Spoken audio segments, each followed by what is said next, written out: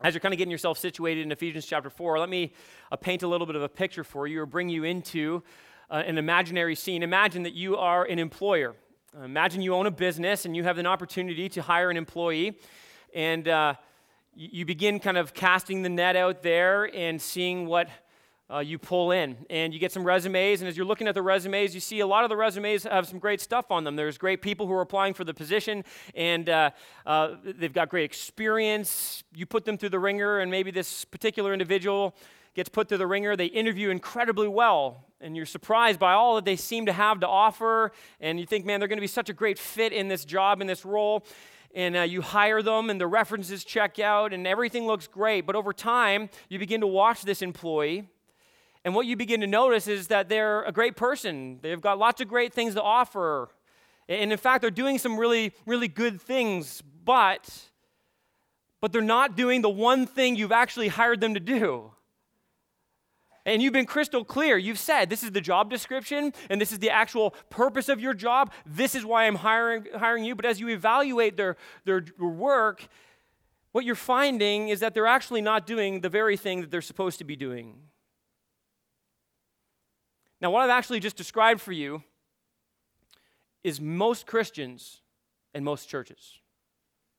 And in fact, Jesus tells some parables about this, and he uses these parables to describe someone who hires some servants, in a king who hires servants, and he gives them responsibility, and he gives them money. Often Jesus uses talents, the talent representing the money, and he tells them to multiply what he's given them. Go and use this and make more money. Multiply your efforts. And Jesus always praises those who are faithful to do what he's actually asked them to do. But if you remember the parables, you know that there is one who is given much but does nothing with it. You know, it's possible for us as a church to have a lot of really great things going for us, you know, to have a nice building, to have the best music in town, to have phenomenal creative programs, to have amazing, sweet technology that we use, but to miss the point of what God has called us to do. It's possible that we can have all these great things going for us, but the reality is, without the one thing that Jesus calls us to do, without understanding the mission and purpose of our individual lives and the life of the church, we're actually failing. What's the one thing that Jesus has called us to do? The answer is very simple. It's make disciples. Just make disciples. That's your job, church. That's your job, Christian. That's what Jesus says. As our King enlists us in his service, he says, you've got one job to do. You're going to do lots of other things, but there's one primary thing you ought to do. It's make disciples. And as we've looked at what makes our church distinctive, what the culture of redemption looks like, what the culture of an individual Christian, a redeemed life looks like, what the culture of a church ought to look like, we're going through these 6 distinctives that you see on the banners, and we're highlighting this morning the main purpose of the church in one sense, and that is this: purposeful disciple making. Disciple making that is intentional and done in the context of community, and that's exactly what this text reminds us of this morning in Ephesians chapter 4. Now, I know what some of you are thinking. Well, Ian, we went through Ephesians last ministry year, and we've already gone through this passage. I actually thought about just randomly having some of you stand up and give us the outline from that sermon. No pressure. But in that first sermon I preached on this text, I looked at what the distinctive marks of a disciple are. What does it mean to be a mature church? And this morning I want to look at the same text, but I want to look at it from a slightly different angle. I really want to focus on how a disciple is made. And so I trust as we look at this text, that's going to be very clear for us. And so here's what I want to do. I want to draw out 4 commitments from this text to help us make disciples. 4 commitments. If we can commit to these 4 things, they will truly help us make disciples, and this will help push forward the culture of this church as a purposeful disciple-making culture. Let's read the text together. Paul writes in chapter 4, verse 11. He says, "And he," talking about Jesus, "gave the apostles, the prophets, the evangelists, the shepherds, and teachers to equip the saints for the work of ministry, for building up the body of Christ until we all attain to the unity of the faith and of the knowledge of the Son of God, to mature manhood, to the measure of the stature of the fullness of Christ, so that we may no longer be children tossed to and fro by the waves and carried about by every wind of doctrine, by human cunning, by craftiness in deceitful schemes. Rather, speaking the truth in love, we are to grow up in every way into him who is the head, into Christ, from whom the whole body, joined and held together by every joint with which it is equipped, when each part is working properly, makes the body grow so that it builds itself up in love.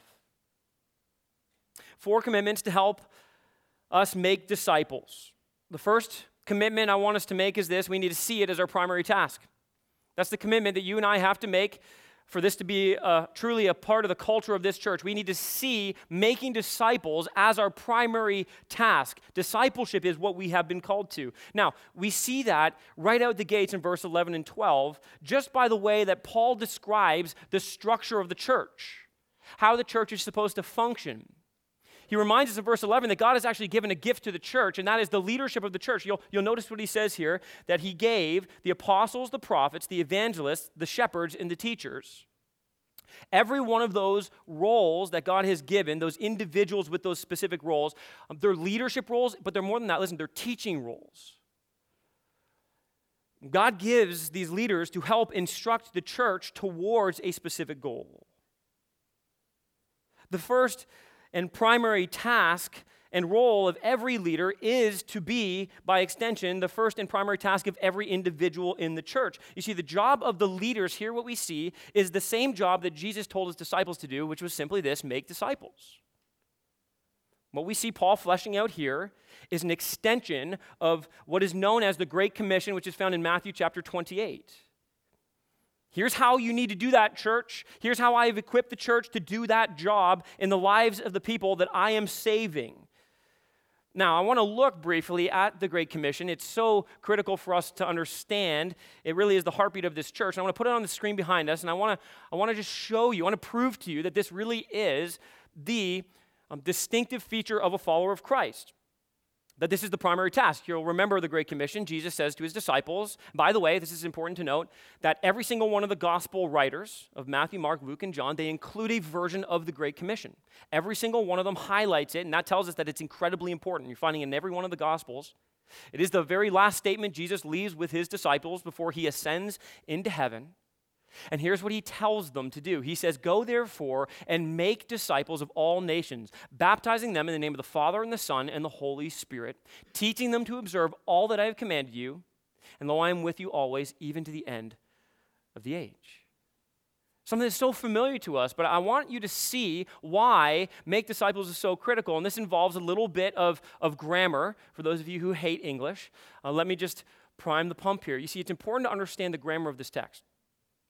In the Greek in particular, there is a dominant verb, and the dominant verb is the imperative verb. It's the command tone of the verb, do this. That is always the driving force of a passage, how you kind of get to the heart of the passage. What exactly is the point of the passage? And here what we see, the dominant verb, the imperative verb, is make disciples. Now, there's 3 other verbs that are in this passage that are important, but they're not dominant, and here's how we know that, and they're highlighted there for you in bold. You see that there? There is go, or going. It's actually, these are participles. Going, that's the missional aspect. Baptizing, that implies that people are actually being saved, right? They're putting their faith in Jesus, and they're being baptized as an expression of their commitment to follow Jesus. And then you notice the teaching them to observe all that I have commanded you. These are all 3 verbs, but they're participles, and here's what that means in the original language. It means they're actually fleshing out how to do the main thing. They're subservient to the main thing. And the main thing that Jesus says is the main thing that Paul says, and that is this: your primary task is to make disciples, church. You got to go to do that, right? You got to go to the nations. You got to go to people. And you got to share your faith with people so that they can be baptized and surrender their life to Jesus and experience the joy of a relationship with him. And then you got to teach them in an ongoing way everything that I have taught to you, all that I've commanded you. You take and you pass that on to them. That's how you make disciples. And Paul says this is the role of the leaders of the church. I love what J.D. Greear says. He says the mission precedes the church. In other words, the church is a means to an end, right? The church isn't the point. The church exists to carry out the mission. Not the mission for the church. So here we see Jesus give us the clear, resounding clarion call to every follower of Jesus Christ. Here we see Paul saying, notice, this is the Great Commission in action in the life of the church. Robert Coleman is an author of a really popular book. It's a somewhat known as a Christian classic. It's called The Master's Plan of Evangelism. I'm going to quote a few times from it, but here's what he says in this book, The Master's Plan for Evangelism. He says, the Great Commission is not merely to go to the ends of the earth preaching the gospel. It's not just to baptize lots of converts, nor to teach them the precepts of Christ. It is, he says, to make disciples. And here, this is so important. Here's what he says. To build men and women like themselves who are so constrained by the commission of Christ that they not only follow Jesus themselves, but they lead others to follow him too. That's it. And you know, the criteria by which any church should measure their success is not, as Robbie Gallaty says, bodies, buildings, and bucks, right? Which is the normal way we want to measure the success of a church. I mean, I can't tell you how many times the first question of somebody's mouth when they find out I'm a pastor, how many people go to your church? Oh, do you have a nice building? That's mostly other pastors, by the way. How big is the budget? You see, those are not unimportant details, and we're not out on those things, right? But listen, they're not the main thing, and they're not the ultimate determiner of success. Jesus says to us, and Paul is saying in Ephesians here, that, you know, the key determiner of success in the life of the church is this: are you making disciples? That's the measuring stick. You want to find out, you really want to determine how successful you are as a follower of Christ. One of the key things to look at in your life is, am I actually making disciples? Here's why, am I doing the one thing that Jesus says is necessary to be a faithful follower of Christ? Am I doing the primary task? And this is really interesting to me because it's helpful to see, you know, a lot of times we want to measure the success of a church by how many people have been baptized, or how many people have become a Christian, right? The idea is they're looking at conversion as being the total marker of a successful church. Again, that's not unimportant, but did you know that the Bible, the New Testament in particular, only uses the word Christian 3 times? Do you know that? But it uses the word disciple, or the root of disciple, 281 times. And that just instructs us that the Christian life is actually a life of ongoing growth. You see, discipleship begins at the moment of conversion, but it is intended by God to continue until the day we are with our Savior, Jesus Christ. True disciples, if we look at this text and we look at the word of Jesus, this is helpful to make a note of this morning if you're taking notes. True disciples are people who are making other disciples. You may look at this passage in Ephesians and say, well, Ian, that's just the task of the leaders, right? Like, that's why God gave the leaders. The leaders are to be making disciples. But I just want you to notice what verse 12 says. Right? We do this, listen, to equip the saints for the work of the ministry, for building up the body of Christ. In other words, the leaders exist to make disciples who will then do the work of the ministry. You say, well, what is the work of the ministry? Simply put, listen, to make disciples. To make other disciples. Making disciples, in other words, is not just the primary task of the leaders of the church.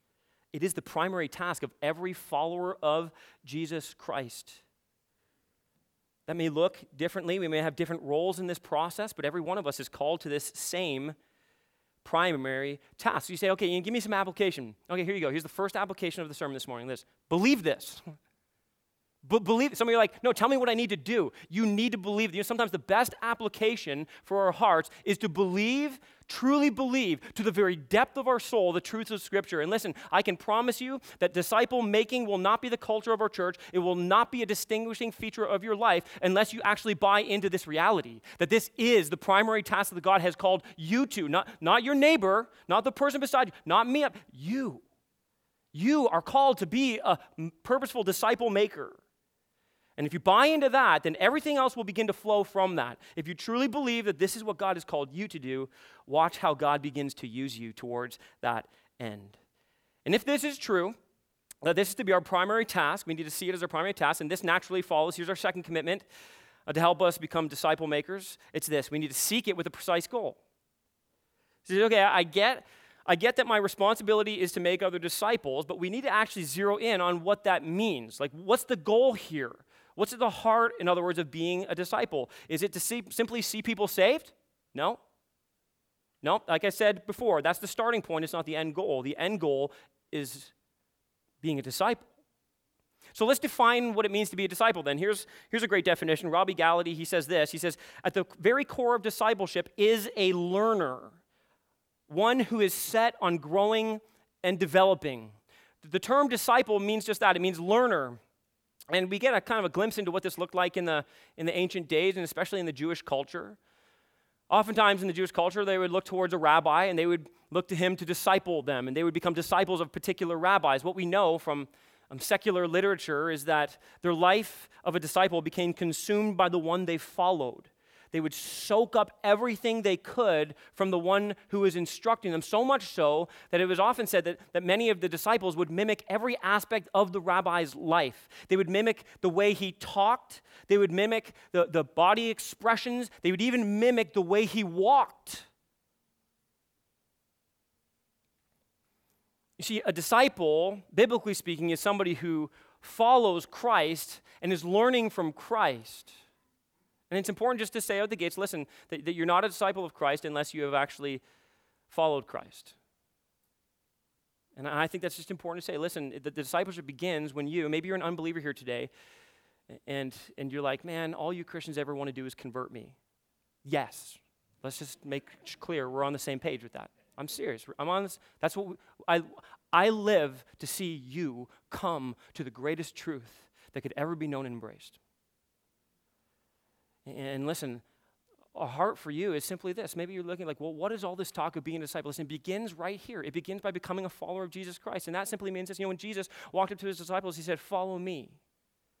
Leave your life behind. Drop your nets, drop your business, drop your boats. This is not a call for you to quit your job. But the imagery is so vivid. Listen, leave your old life behind. Leave your life of sin behind. Recognize that you're a sinner in need of a Savior. Recognize, listen, that all of your past, all of your sin is first and foremost rebellion against the God who created you and loves you and actually went out of his way to come and rescue you even while you were shaking your fist in his face. He did that by loving you, by sending his own son. He said, listen, all of your rebellion should equate to your eternal punishment. You deserve my wrath because of your rebellion, and you deserve it forever because you have violated an eternal, holy God. And instead he looks at you and says, instead of punishing you, I'm going to send my son as your substitute. And he's going to die a gruesome, horrible death on the cross in your place. And yes, it's going to be physically violent, but it is going to be spiritually violent. I will unleash my wrath upon him instead of upon you. And if you look to him and you say, that is my king, that is my Lord. I am laying down my old life of sin. I am repenting of my sin, and I am putting my faith and trust in him alone. Then he promises you this. Listen, right now, in this moment, he promises you can have new life. All your sins washed as white as snow. Grace upon grace overflowing into your life. You can have that. And that, listen, that is the starting point of a new life for you. Because a follower of Christ, listen, here's what it means to be a disciple. It's somebody who follows Christ, but is then, therefore, formed by Christ. Your life begins to dramatically change, not overnight, some areas maybe, but over time, in following Christ more closely, you begin to look like the one you follow. He begins to form your life. Everything he thinks, you try to think after him. Every bit of behavior, you try to mimic. Every response, you try to respond like him. Your life begins to be consumed by him. And here in verse 13, listen to what he says the ultimate goal is until we all attain to the unity of the faith, of the knowledge of the Son of God. You see what it means to follow Jesus? To know him collectively together, everything there is to know about him. Pulling us to this place where it says to the mature manhood, where we move from ignorance to knowledge. To the measure of the stature of the fullness of Christ.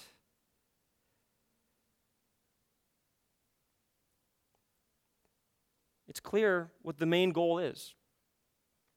It's maturity. And maturity, scripturally speaking, in this case, is another way of saying Christ-likeness. That's the goal for you. That's the goal for me. Paul says it like this in Colossians 1:28. He says, him we proclaim, warning everyone and teaching everyone with all wisdom. Here's the reason, that we may present everyone mature in Christ. He's unapologetic about his mission, about his goal. He understands his task. He knows what he's after.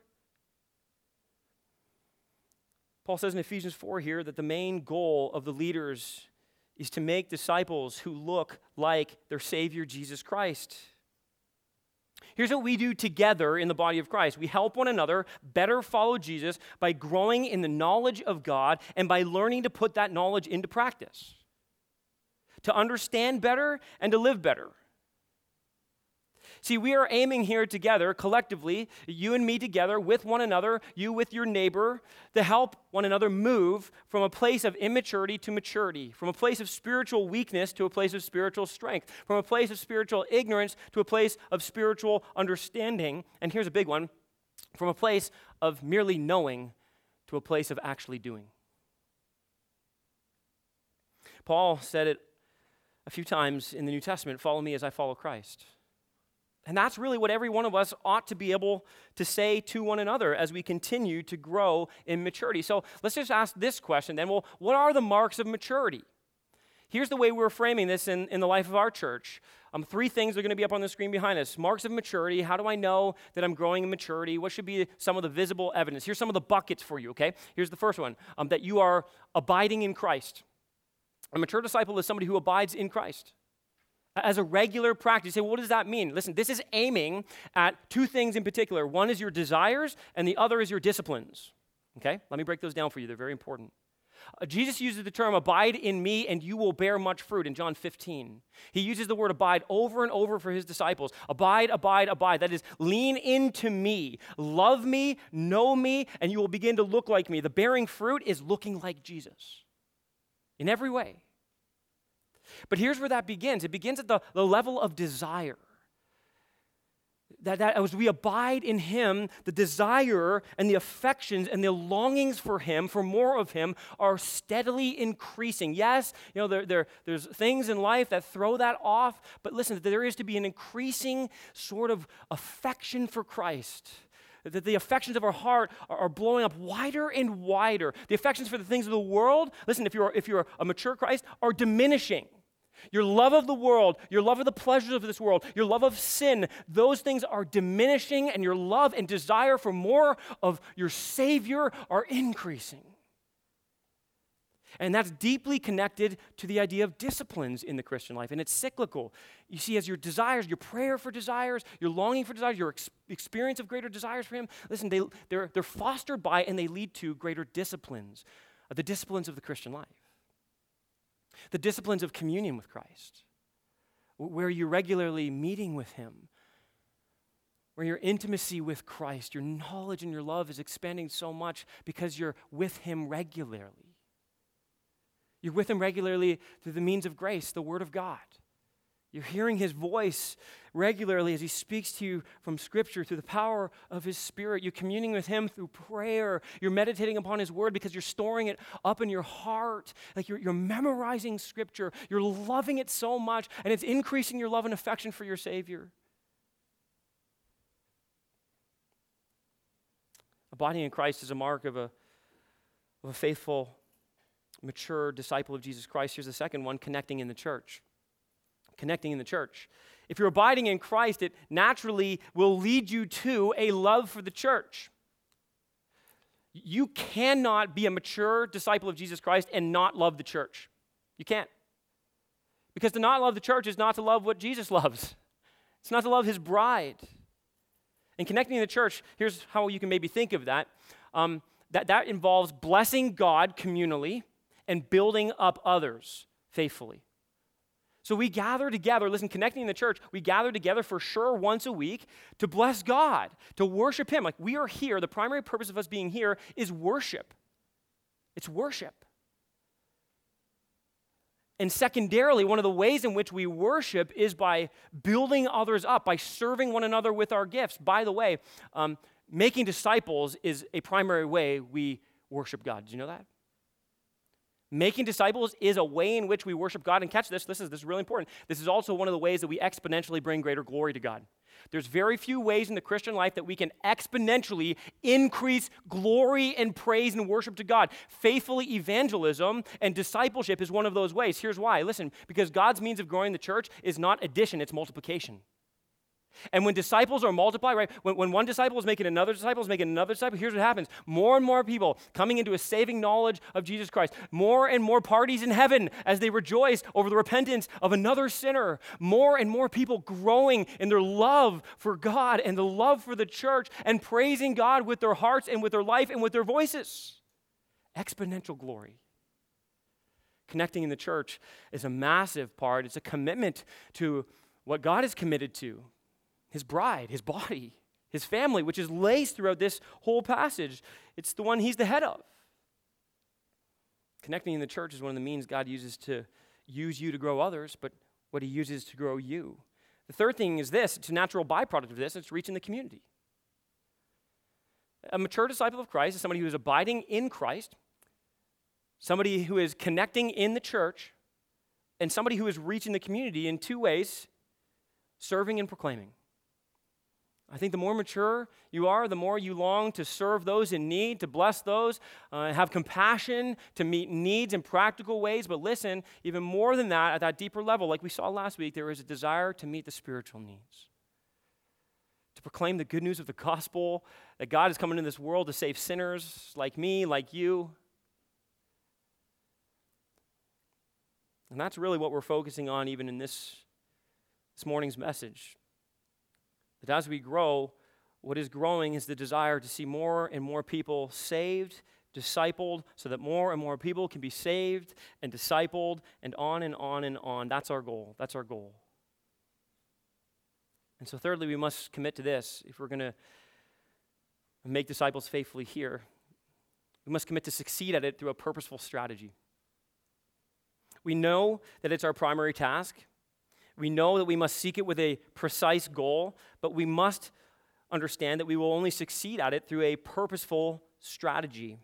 And that's actually somewhat implied, I believe, in the text here, as Paul now gives us this graphic imagery. You'll notice what he says in verse 14, so that we may no longer be children, tossed to and fro by the waves and carried about by every wind of doctrine, by human cunning, by craftiness in deceitful schemes. Rather, speaking the truth in love, we are to grow up in every way into him who is the head, into Christ. A part of the Christian life is helping people grow up. And if you just think of a parent with a young child, most of us, a lot of us, tend to operate like we don't know what we're doing. Fair enough? We kind of operate out of ignorance, and yet at the same time, none of us desires to simply be haphazard in our parenting. Good parenting actually involves sitting down and purposefully thinking about what my child needs to move from a place of immaturity to a place of maturity. Why? Why? Because of all the ways of this world that are going to come at them. We need to better prepare them, so we need to be thinking very strategically about how to make that happen. Every once in a while, usually kind of in an old school kind of way, people want to talk about their past and how they had to do it themselves. I had to do everything myself. My father never taught me to swim. He just threw me in the deep end. To which I respond, no, he didn't. You want to know how I know? Because you're here. Unless you were like 20 and he threw you in and it wasn't that deep. He certainly didn't throw you in when you were an infant, right? Well, good luck. And yet, that's the way many of us have actually been discipled in our Christian lives. And in some ways, that's the way that we're trying to disciple others. We're like, okay, I got you saved. Good luck. I hope you survive. But you see, the reality is that an unbeliever who is newly saved is still very immature, like a child who's tossed to and fro by every wind and wave. Yeah, you have to understand something here from this text. Listen, that if you don't disciple somebody else will. And often you won't like the thing or the one who's trying to do the discipling. Here we see that the wind and waves can carry people about. And look at how they're defined. Every wind of doctrine, by human cunningness, by craftiness, in deceitful schemes. It's imperative to understand that if we don't actually do the discipling, somebody else will. You'll either be discipled by the world, the flesh, or the devil. Listen, the world will disciple you towards its ends. The world will disciple you away from godliness towards worldliness. Satan loves to get in there. I mean, you don't think Satan wants to get in there and try and disciple as many people as he can away from Christ-likeness, into ungodliness, away from truth and into error? And the flesh, listen, if you just leave a baby to himself, right? Just leave a young child to himself. If I left my son by himself in the house and said, go fend for yourself, he would eat so much candy, he would be a diabetic by the time I got back.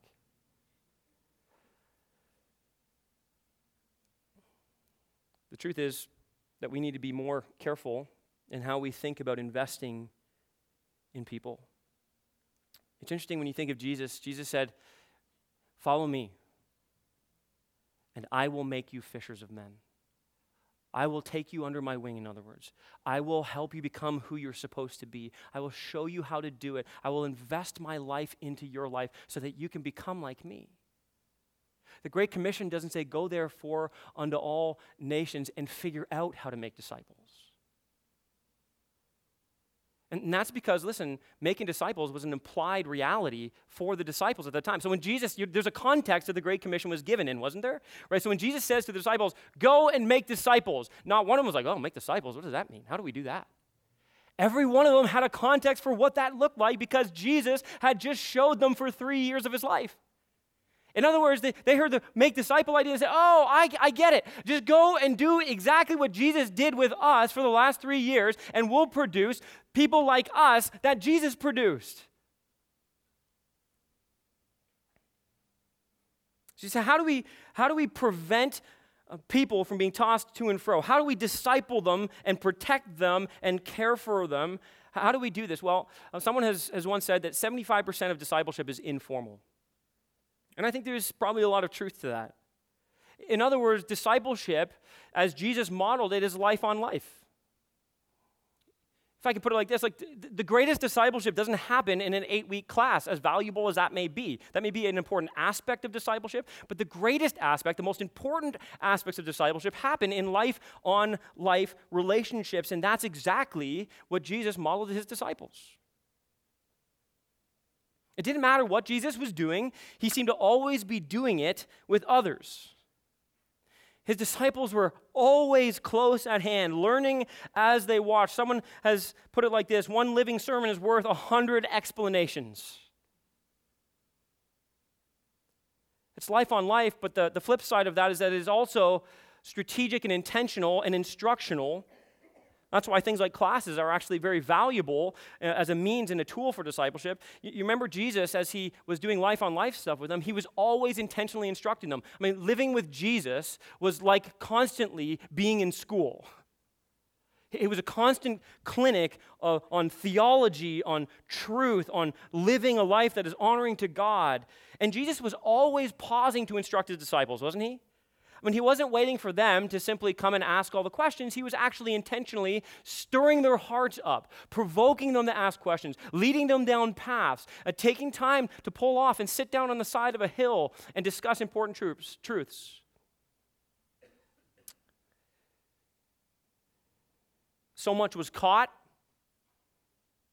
as they simply did life with him, but so very much was taught as they sat at the feet of their master. And what that means for us is that we need to open our lives up to actually live them with others. You think about this model and you say, well, what are you getting at? And what I'm saying is this: we need to be much more like Jesus in our relationships. And this really dovetails on what I said last week in our evangelism, the hospitality, opening our homes up to unbelievers. Listen, I mean, how much more so do we open our homes up to the family of God? How much more so do we have to open our lives up to one another if we're truly going to disciple one another? You cannot make a disciple who looks like Jesus without opening up your life to them and inviting them in. And by the way, that doesn't mean just the nicely polished parts of your life. It means the whole thing, the good, the bad, and the ugly. That's how people learn from your example how to handle difficult things, right? They see you failing and falling and acknowledging and confessing and repenting and striving even in the hard things. We need to open up our lives up to one another. And for some of you, you're like, wow, I mean, that's going to take a lot. Yep. Yeah, it is. There is a cost to living like this. There is. It is a sacrifice. And it's a sacrifice, sadly, that so many Christians are unwilling to make, which is producing a culture of very stagnant, apathetic Christians. Coleman says this in his book, The Master's Plan for Evangelism. He says, such close and constant association of course meant virtually that Jesus had little to no time to call his own.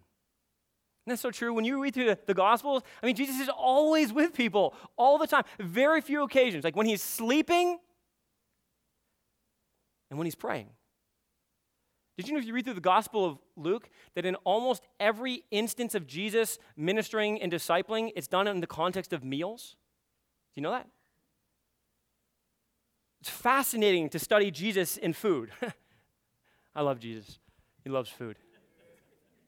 I mean, just think about the amount of opportunities you have to make disciples. Just think about the amount of meals you eat in the week. Like for most of 3 meals a day, that's 21. Most of you eat double, right? That's a lot of discipleship opportunity. Just sit down over food and talk about the things of the Lord and help somebody strategically work through what it means to faithfully follow Jesus Christ. This goes back to, again, what I said last week. We need to resist the inclination of our sinful hearts to live in isolation. And we need to pursue a Christ-like perspective on community. This is why the pillar there, so the distinctive says it's intentional and in community. We need to be intentional about being in community. Here in verse 14 says that we are going to, as we pour our lives into one another, protect them from the deceitful schemes of Satan, craftiness of those who would lead them astray. And here's the way this will often look in verse 15. Rather, speaking the truth in love, we are to grow up in every way into him who is the head, into Christ. You see, a purposeful strategy requires a plan. There are things that must be specifically taught, that's truth, that we need to think through. And we need to do it in a specific way, that's love. We speak the truth in love, and this is so important here, so that people would grow up in every way. Now, the way you tackle issues in people's lives is by actually being around them. You can see, like, the more you're around them, the more issues come to the surface, the more you see what they need help thinking through. So in every way, the more you're around people, in every way you're seeing their life, and you're able to bring the truth of God's word to bear on every part of their life. Some of this is going to happen organically, just as things come up in the moment and you're seeing things in relationships. And I would say the vast majority is going to happen that way. But some of this actually needs to happen far more strategically and intentionally. We need to actually come up with plans for how to disciple people. We need to walk them through specific truths that they need to understand and embrace. That's why we do courses like Fundamentals of the Faith.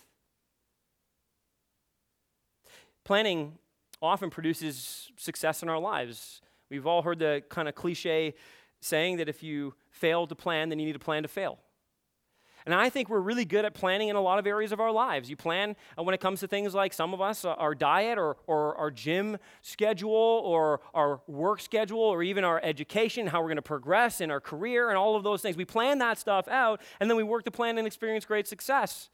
But when it comes to the Christian life, we're really content just to live it haphazardly. We don't think that the same truth that works there is actually something that's going to work here. I mean, just imagine if you started understanding what God was calling you to and had a plan in place that was going to take you through a progression of growth in your spiritual life. Jesus had a plan.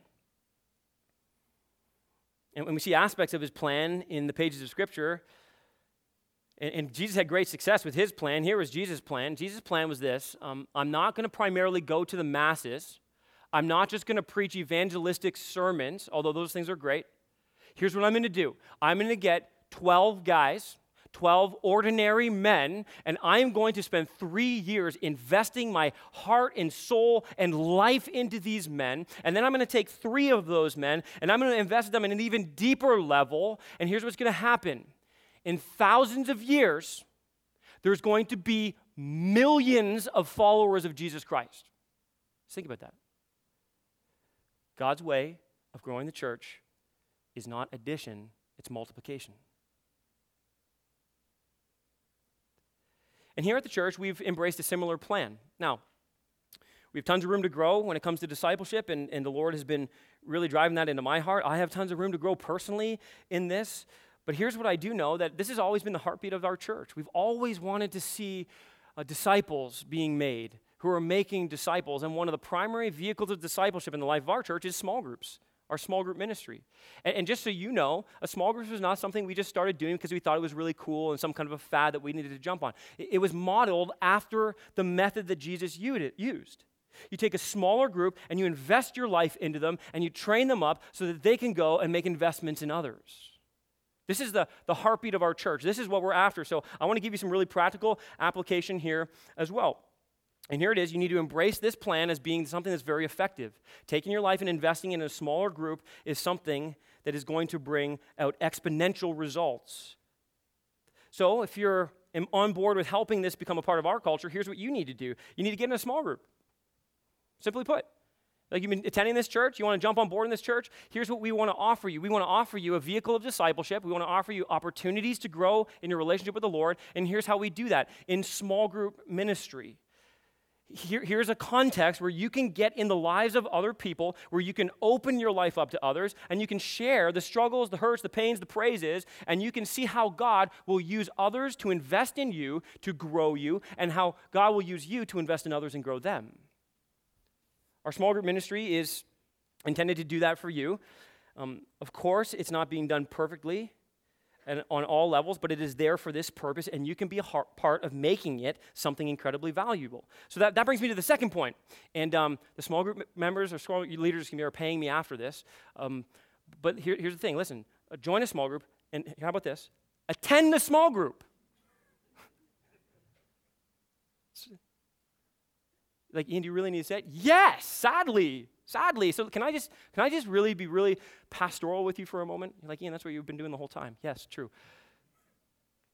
Listen, this is one of the real struggles right now in the life of our church, that we have small groups and opportunities for discipleship, and we have people, listen, who are saying, yeah, sign me up. I want to be in a small group. I understand what they're all about. I'll even sign a covenant that says I'm committed to this group. I'm committed to do this and to play a role in this and to serve and to bless and to pour my life into this. And then here's what happens. Then people don't show up. Can I just tell you that is incredibly discouraging for people who are trying to actually lead a group and trying to grow in the context of community. You can't do it if people won't show up. And listen, this works both ways. They need to be pursuing you and offering you help and serving you, but you need to commit to them too. It's a mutual commitment that we make towards one another, believing that God is going to grow us through the process. So here we are. Now, join a small group, attend a small group. Let me just layer this for you. Here's the next thing. Listen, participate in the small group. Because some of you are like, I got one, check, I got two, check, and then you show up a small group, and here's what you do. What do you think? I don't know. You see, your engagement actually helps a group of individuals pursuing the Lord together to thrive. And it's a good thing for you to be participating and seeing how God will use that to grow your group. He's not going to grow your group in silence. I can promise you that, unless you're really praying hard silently. Maybe then. All right, here's the fourth thing. So you're like, check. I got those three things. Okay, here's the other thing. Pursue deeper discipleship in the context of your small group. You're like, okay, I'm going. I've signed up. I'm going. I'm participating, but I want to go deeper. Good. Go to your small group leader. Go to somebody who's mature in the group and say, I want to dig deeper into the things of the Lord. I really want to grow. I mean, would you help me with this? Pursue that kind of, that mentality in the life of that small group or with others who are in your life. I don't care. Just pursue that and see how God begins to bless that in your life. All right, embrace this method, and in that process, listen, craft a plan of discipleship. You say, well, give me a good plan to disciple somebody, Ian. That's a sermon for another time. Right now, here's my hope is that you embrace this philosophy. This is what God is calling us to, and that God is going to bless this as we pursue it faithfully. Here's the fourth and final commitment we must make together in our discipleship is this: set it up for perpetual results. Set it up for perpetual results. Look at verse 16 with me.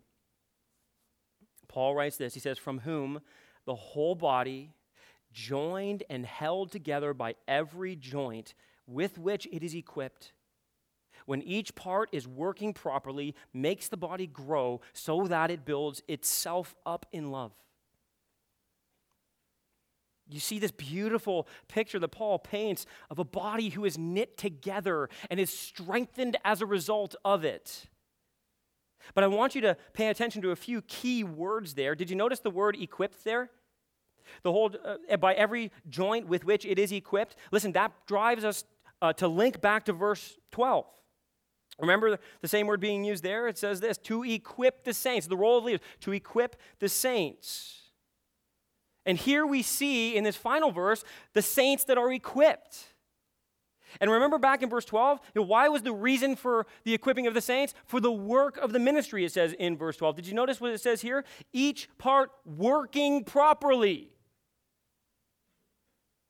You see, when it's happening, it produces this next result. It makes the body grow so that it builds itself up in love. You see, it begins to create this process where the leaders aren't the only ones making disciples. The church is building itself up in love. They're working together at making disciples who look like Jesus Christ. The whole goal, let me say it again, of the leaders in the church is to make disciples who are making disciples, who are making disciples, who are making disciples, and on and on and on. Perpetual results. Ongoing growth. Things that are alive tend to grow. Healthy things tend to multiply.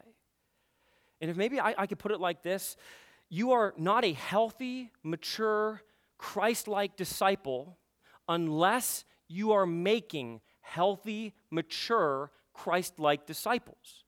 It is a package deal. You cannot consider yourself a mature follower of Christ unless you are making mature followers of Christ. It's embedded in the Great Commission itself. Go and make disciples. And then part of what Jesus says, how do you do it? Teaching them to observe all that I've commanded you. One of the things Jesus taught his disciples? To make disciples. You cannot be mature, not in the truest sense, spiritually speaking, unless you are a person who, too, is making disciples. It's the mission statement of our church, isn't it? We exist to see lost people saved. Come on, help me out. Saved people, what? Matured, and matured people multiplied. All to the glory of God. This is why we do what we do. This is why we exist as a church. And I think some of our problem, we've got a lot of, just the church in general is somewhat apathetic to the things of the Lord. But every once in a while, I have people come to me and say, Ian, I want to go deeper. But for them, my concern is a lot of people who say that are really saying, I want to go deeper in knowledge. In other words, I want my sphere of knowledge to increase. And that's not necessarily a bad thing, but what I think a lot of people are truly saying is this: I really don't want to go deeper in terms of my intimacy and faithfulness to the Lord. I simply want to go wider in the things I know of the Lord. And I just want to say to a lot of people who believe they just need to go deeper, how much more do you need to know to do more with the things you already know?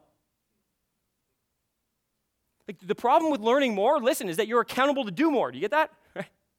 It's a big problem for Christians if we're constantly accumulating knowledge and truth, but the gap between how we're living and putting that into practice is actually growing. Listen, our goal as Christians is to take what we know and close the gap with what we're actually doing with it. It's to move those things closer together. So if you are wanting to go deeper in your knowledge, you better be prepared to go deeper in your obedience. Now, here's what I'm saying to you. You should want both. You should. You should want both. But I think many of us need less precept and more practice. Less knowledge and more obedience.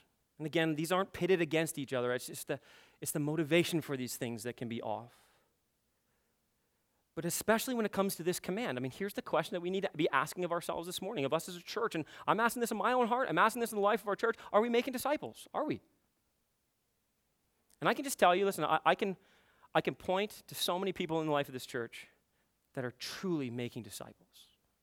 They're pouring themselves into others. They're serving them and blessing them. They're getting up early and having meetings, and they're having late night dinners and conversations. They're sacrificing much to pour into others, and it's such a blessing to see that happening. But my concern is what's always a concern in the church, right? It's the 80-20 rule. You have 20% of the people doing 80% of the work. Can you imagine? Can you imagine if those numbers were reversed in the life of our church? Can you imagine if 100% of the followers of Jesus Christ were making faithful followers of Jesus Christ? Imagine the impact we would have in this community and in this world in such a short amount of time.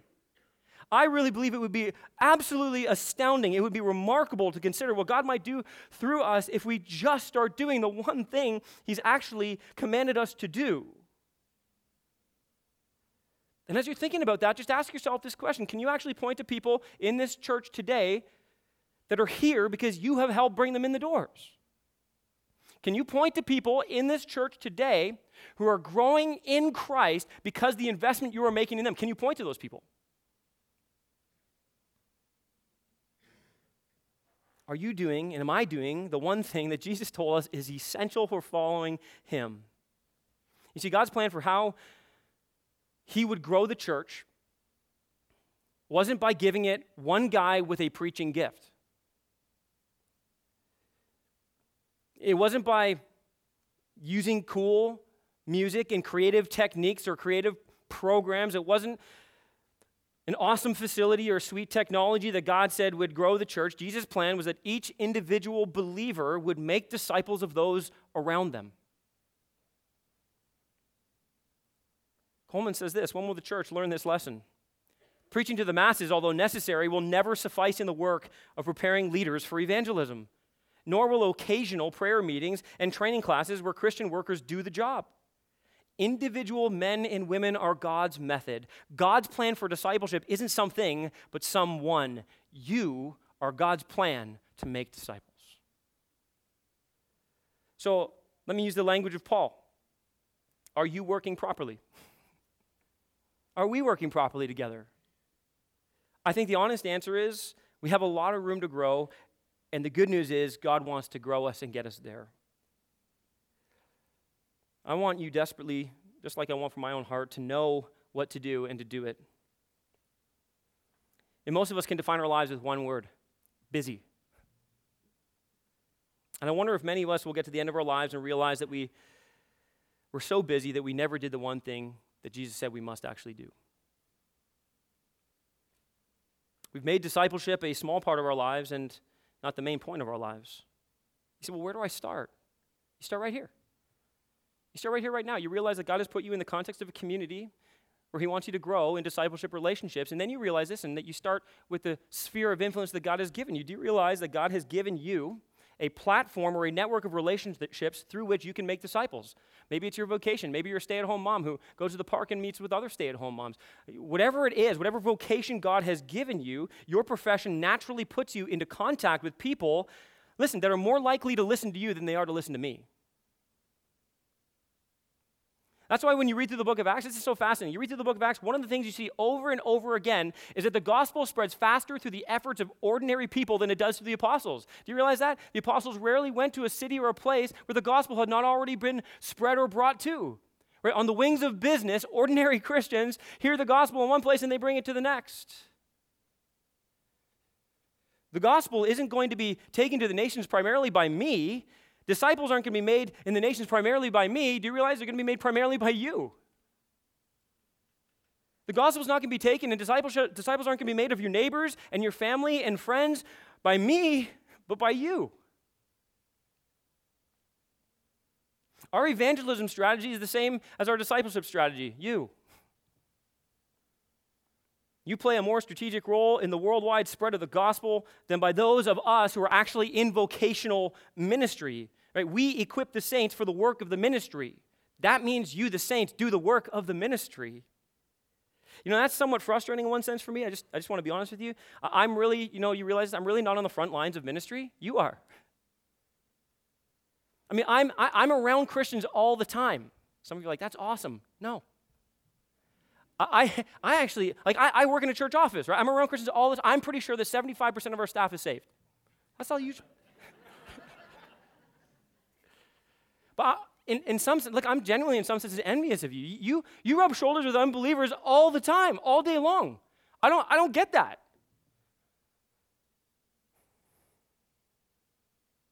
And winning them to Jesus Christ is not the end, it's the beginning. It's the beginning of a discipleship process where we still see people through your efforts, listen, to see lost people saved people matured, and matured people multiplied, all to the glory of God. We have been given a mission. We have been given a ministry by Jesus Christ.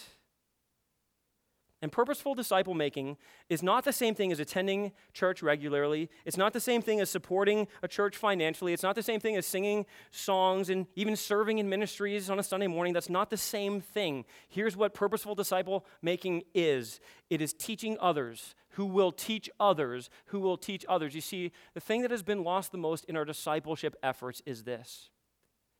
We are called as we grow as disciples. And one of the true marks of us growing as disciples is that we are then turning around and making other disciples. Coleman says this, one must decide where he wants his ministry to count. In the momentary applause of popular recognition, or in the reproduction of his life in a few chosen men who will carry on his work after he is gone. This is the model that Jesus has set for us.